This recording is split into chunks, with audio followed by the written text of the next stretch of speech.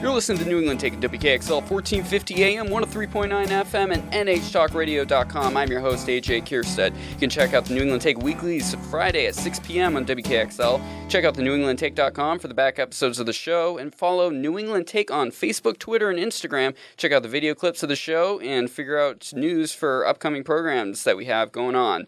This week, I'm excited to welcome Kathleen Murphy. She's the interim superintendent for the Concord School District. Welcome Great to to the show. be here. Thank you, AJ. Nice to be here. So Concord schools open up for the fall September 1st, and decisions have been made. For anyone that wants all the details, please check out sau8.org. It's got your presentation you did via Zoom 2 weeks ago was great. I thought it really answered a lot of questions. And I'm a parent. I've got a kid that's going to Abbott Downing into the second grade, so I've got a personal interest in what's going on with Concord School District, and I'm sure you've got parents already asking 15 million questions at this point. We do, and you're absolutely right. And so we held a couple of Zoom meetings for elementary parents like yourself, and then we offered one for our secondary students at middle and high school. Had lots of parents on asking good questions, but on the website we have our plan for returning to school in the fall. We also have most frequently asked questions, which we get from our parents and also from our staff, and so we posted those in a way to try to help parents out. We also just recently, and will continue to send out a letter, I just sent a letter out to parents, kind of keeping them informed about what's happening in the district and how we're moving ahead with opening on September 1st. So who makes the decisions here with regards to the game plan? Is it a collaborative decision between the school board and your office? That's right. That's how we operate. My responsibility is to provide all the research and do the surveying. We did a survey back in June. We talked to our staff. We get a lot of input from our parents. And based on that, plus all the recommendations specifically with the COVID pandemic, we listen, obviously, to the New Hampshire Department of Health and Human Services. Dr. Chan and his team have been extremely helpful. CDC with their recommendations, and most recently the American Pediatric Academy. And we take all of that information, put together some recommendations, a proposal, if you will, and submit it to the school board. Ultimately, the 9 members of the Concord School Board make those decisions. They make the final decision on what's going to happen. They make the final decisions. So how much politicking back and forth went on with regards to the decisions that were finally decided for the COVID planning? Well, we have a really good process after we gathered all the data and we looked at the survey, because the survey was done in June. So when you look at the dashboard, the latest statistics, we have to keep an eye on that, what's happening around us, and bring those recommendations forward to the board. But before we bring them to the board, we have subcommittees of the school board, and one of the subcommittees is called the Instructional Committee, and there's 4 members of the board. So we brought a proposal to them. We received feedback from them, maybe giving us some ideas about what they'd like to see in our plan. We went back, we tweaked our plan, and then presented it formally to the board on August 1st or 2nd when the board met as a full board. And politicking, I think that we try to bring them facts. We try to bring them the science of what's happening, what we think is in the best interest of children. Let's be very clear. This is all about the kids that we serve every day, from preschool all the way up through grade 12. So the recommendations that we make out of my office to the board will always reflect what's in the best interest of our students. I guess that transitions perfectly to the top question going on with regards to opening back up is the fact masks will be required at this point when they're indoors. Right. And can you talk about how that decision came to be? Again, we looked at the information from CDC, the American Pediatric Academy, and the latest data that was around us in Merrimack County, in Concord. We saw the numbers really beginning to move forward.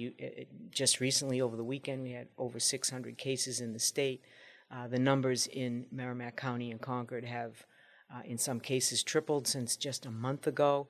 And as a result, bringing that data forward to the board, the decision was made in the best interest of kids to keep, especially those students. We have a lot of students who are not vaccinated. Our teachers, we believe about 80% to 85% of our teachers are vaccinated. But as you know, that question of whether they're vaccinated or not is something that we can't just do. We can't ask that question. That's not part of their requirement for employment. So I don't know the exact number, but because we held clinics, we believe it's around 80 to 85%. But we also know that none of our elementary youngsters, K through 6, have had the vaccination. So with that in mind, given the increase in count for positive cases, the board moved to institute a mandatory mask for our students when they return. Now, should the numbers change? Should we see? Yeah, that's my where I was phasing in here. Should the numbers change and the Delta variant isn't a concern of everyone, we will immediately, go back to the board and ask that requirement become optional. I think there are many families that would still wear their masks, vaccinated or not, and in order to make sure that their child was protected. But it will depend on that data that we see on the dashboard. What sort of turnaround time would it take for a change like that to take place? I mean, would it be a couple weeks? Would it be a couple months for changing regarding masks? Well, for us in the district, it's a matter of just getting the information out to the families. And we have such a good system to get that information out. I'm sure you know as a parent, you get messages not only from the classroom teacher, but you get it from the building principal and then from the superintendent's office. So that happens very quickly. I mean, if the numbers dropped and we were in an area that was less than we are now, high numbers, we would move to have the masks optional. Yeah, me personally as a parent, not expecting you to necessarily agree or disagree with what I'm going to say, just for the record, but to me, the masks are rough, especially when it comes to someone that's very young and K through 4 time frame, age range. There's very little risk of transmission that's been shown on the by the CDC that they can pass to each other. They can even necessarily pass to adults to some extent. Teachers all have the opportunity to get vaccinated at this point. So if they decide they want to inherit that risk, I understand the school board doesn't want to take on the risk on their end, or your office obviously doesn't want to willingly accept teachers are going to just get sick and then the fallout that could happen from that. But it's when it comes to the development of the young kids, that's what really kills me. Well, I understand that, and that is concern. And so we've put into place opportunities for those youngsters during the day to have mask breaks. We've been very clear about that. We put in outside instructional areas. That's been so great. Teachers have been taking their kids out into the schoolyard to do lessons. We've have tents on the sites, multiple tents on the sites, so that we can provide instruction outside. And so we've tried, and when they're outside, they don't have to wear their masks. Right. So the only time we're asking them is when they're in closed quarters, like a classroom with up to 20 and as many as 25 in the elementary schools in a classroom, along with their teacher and any support staff that's with them. So given those conditions, the safe bet was to make that mandatory for masks. Yeah, I think that kind of goes to show something that might be good going forward, regardless of COVID. That might be a fantastic opportunity to get kids out of just being stuck in a building all day. Well, we've been looking at our funding from the federal government. As you know, Concord got nearly $15 million in federal funds to support us during this time, where we hired additional staff. We bought all kinds of PPE. We had to uptick on our air quality systems. And so we've used that funding to help us with some of the programs, including the outside tents. We've used the money for that, but we've also been purchasing furniture and outside equipment so the kids can be outside more. We know that has really reduced the opportunity or the chance to have a positive test when you're outside is far less than when you're in an indoor classroom. Yeah, I'm really hoping some of the enhanced cleaning that's going on just goes going forward for sure. I mean, that's those kids, especially the K through 4, a little petri dishes of disease with colds and flus. So it'd be great with that going forward. It's interesting. Obviously we didn't have any flu outbreaks this year. It's funny how that works. And so we didn't have that. We didn't have as many colds and youngsters with that. and in part because there wasn't that transfer Mm-hmm. of all the germs. But you're right, especially little ones, they have colds and ear infections and sore throats Strap and all of those things that are childhood related. And so the cleaning has been great. They have a great system down. The custodians have a routine. But we also have learned a lot. We know that it's not on the desk, it's not on the piece of paper, it's airborne. Yeah. And so the real emphasis was put on our air systems. Yeah. Right now we're running our air through our buildings at 100%. So those nice. Mechanics are working 100%. As a matter of fact, it was a significant increase in costs. Yeah. Our business administrator, Jack Dunn, would tell you it probably cost us an additional $450,000 just to keep all 7 buildings running at full capacity of air exchange.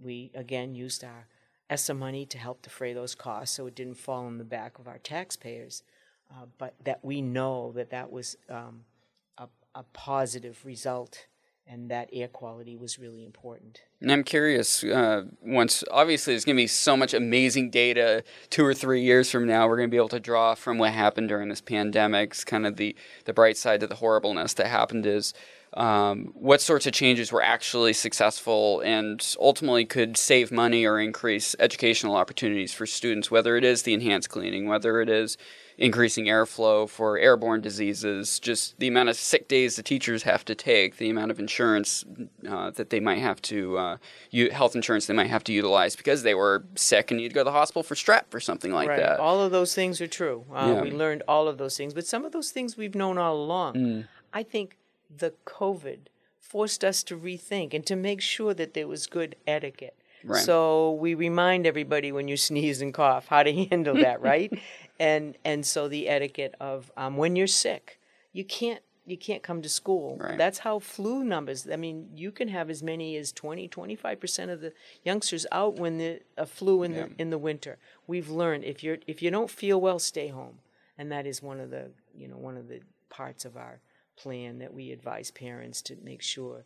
Check the kids out. If they don't feel good, they should stay home. Yeah, think about once again, from a cost perspective, the amount of education that you just got to redo because you got to reteach the students everything because they miss so much time through flu season. Right, and we've benefited from something else. Our teachers became experts at the use of technology. Yes. And so the opportunity when they went from remote to a hybrid to, in fact, at the middle and high school, what we called room and Zoom. So we had youngsters at home zooming into the classroom. The teachers had what we call an owl, which filmed the class, so the youngster at home could see their classmates as well as the teacher. So the teachers became really technically technical expert when it came to all this, and I think those things will stay in place. Yeah. When you think about a youngster who may have a long-term illness in his home and can't be in school for whatever reasons, or they're in the hospital and they can't be at school with their classmates and their teachers, these are tools now that we can use so that the education will continue for those youngsters for whatever reasons. So we have learned a lot from it, and we've thought about the way we deliver and how we respond. We've become much more sensitive to the social emotional issues. Our youngsters have really been hampered by the fact that they weren't with their peers. I think you talked about it with me and your boy, and how important it was for him to be in school with his peers and his buddies and in play. And of course, that's very much a part of their developmental process. So we learned a lot about that. Here with Kathleen Murphy, the interim superintendent for the Concord School District.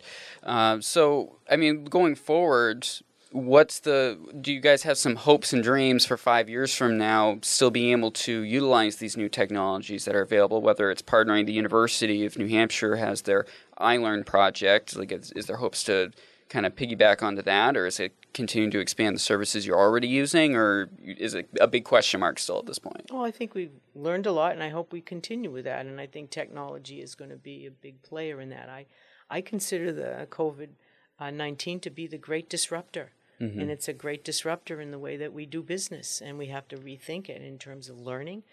We learned a lot about partnerships with parents, because parents became essential partners in the work that we did with our students, because they were home with the youngster, whether they were on remote on their lessons or whether they had an asynchronous lesson where they had to pick up their lesson off of a Google file. Our parents became essential partners, and I think that will stay with us and change the way we do our work with students.